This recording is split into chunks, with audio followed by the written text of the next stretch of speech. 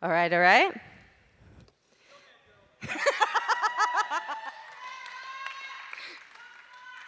Okay.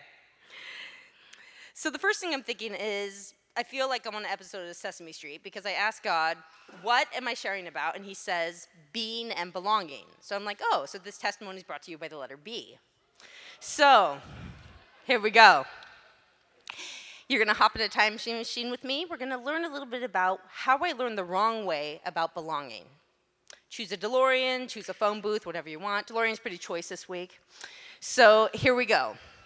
In third grade, my teacher took a picture of each of us and put us on a bulletin board.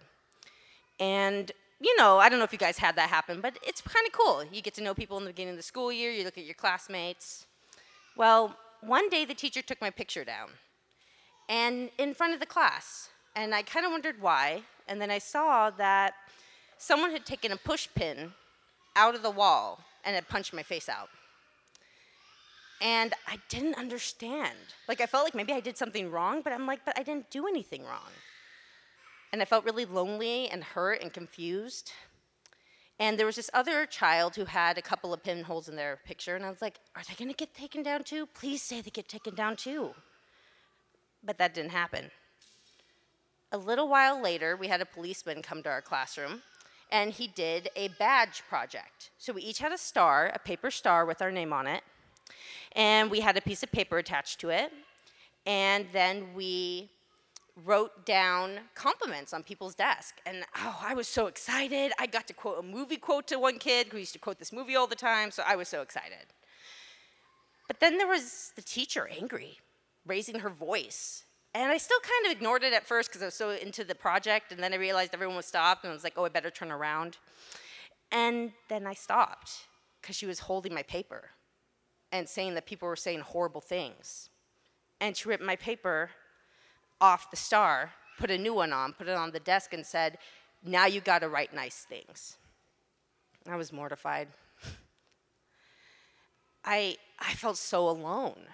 And then I didn't really enjoy the rest of the project. And when I came back, there was just a bunch of comments that said, you're nice, you're nice, you're nice. It's probably one reason why I didn't like the comment, have a nice summer, on my yearbook. But years passed, and I clung to what I knew.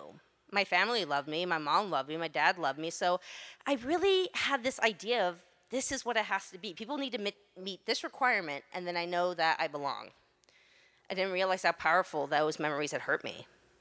God's been showing me a lot recently that it did mean a lot to me, and that I needed to cry about it. I've actually told my father and my sister about this, and they didn't know. And it helped a lot to know that they didn't know. And if they'd known, maybe I would have had more support. God showed me something pretty powerful when it comes to belonging. I've been at Epic since the beginning. And I was like, maybe I don't belong here. Is my picture going to get taken down? I mean, I've been here a long time, and sometimes I don't serve, so what does that mean? I've gotten words about roots and trees and that I'm rooted here. I got a word that said I'm home, but I didn't really understand what that meant until April, when my Nana passed away. My Nana was 91 years old, powerful, happy, in love with life, a great friend to all. And one day I was looking at a picture of us, and I was in 4th grade. And I was judging myself at first, and then I looked at her picture, and I've never seen love like that, or really allowed myself to see it. It was 100% love. This woman met Shirley Temple, Mickey Rooney, Bing Crosby, and I was her celebrity. She was in love with me. And that's what God thinks about every single one of us. To belong in the picture, you have to remember who put you in the picture. It's not a physical picture. God put me in the picture, and he kept me there.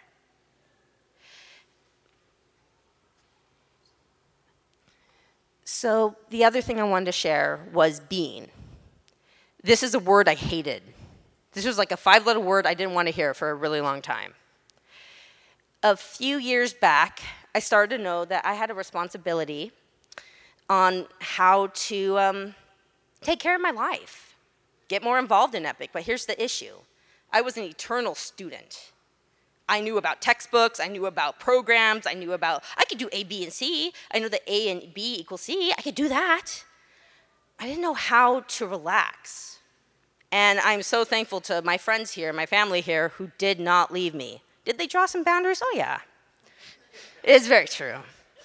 But they stayed with me because I was worth staying for, and I just didn't realize that. So I was actually suicidal for a time. I actually lived with some great roommates that I met here. But at the beginning of it, or even in the middle, I don't remember when, but one day I waited till the roommates were gone. I went to the kitchen, I took a knife out, I weighed it in my hand, I touched the edge with my thumb, I looked at my wrist and I wondered, maybe that knife belongs there. I feel like I can't do this. I did tell my roommate Ashley about it, but and I got prayer over it at a small group, but I didn't really feel anything. I felt like I was just going through something I thought I had to do. God finally said, you need to just stop. You need to stop. I had people here who said, you need to stop. Stop serving, stop being on leadership. Allow yourself to be.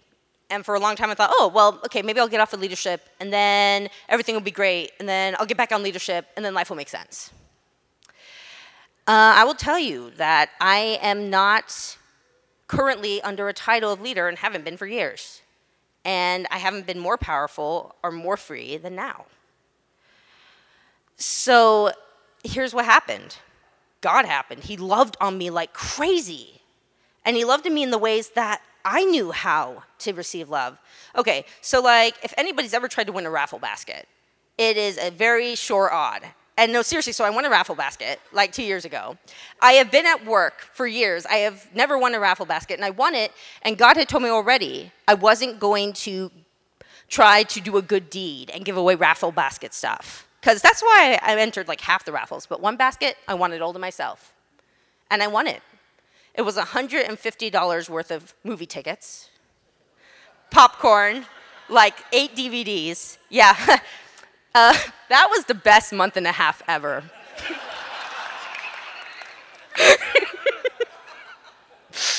I regret nothing.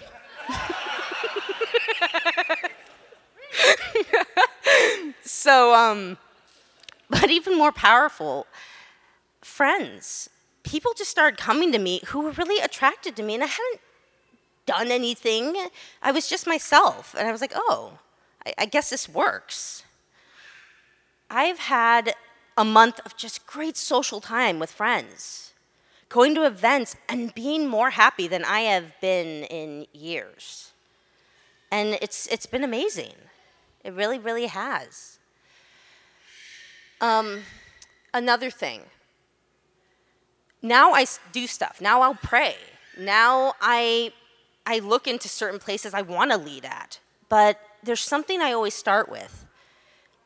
God actually will wake me up most mornings. I'll wake up and I'll think, maybe I need to read the Bible, or, oh, I want to do this. Oh, I want to do this. And first thing I hear, Sara, I love you so much. You know I love you. And it stops me. And it helps me just be happy and realize I don't have to have it all together right now. A lot of life is that. So I just want to share with you, I think I've shared everything I've actually wanted to share, and here's a miracle that you witnessed. I summarized. That's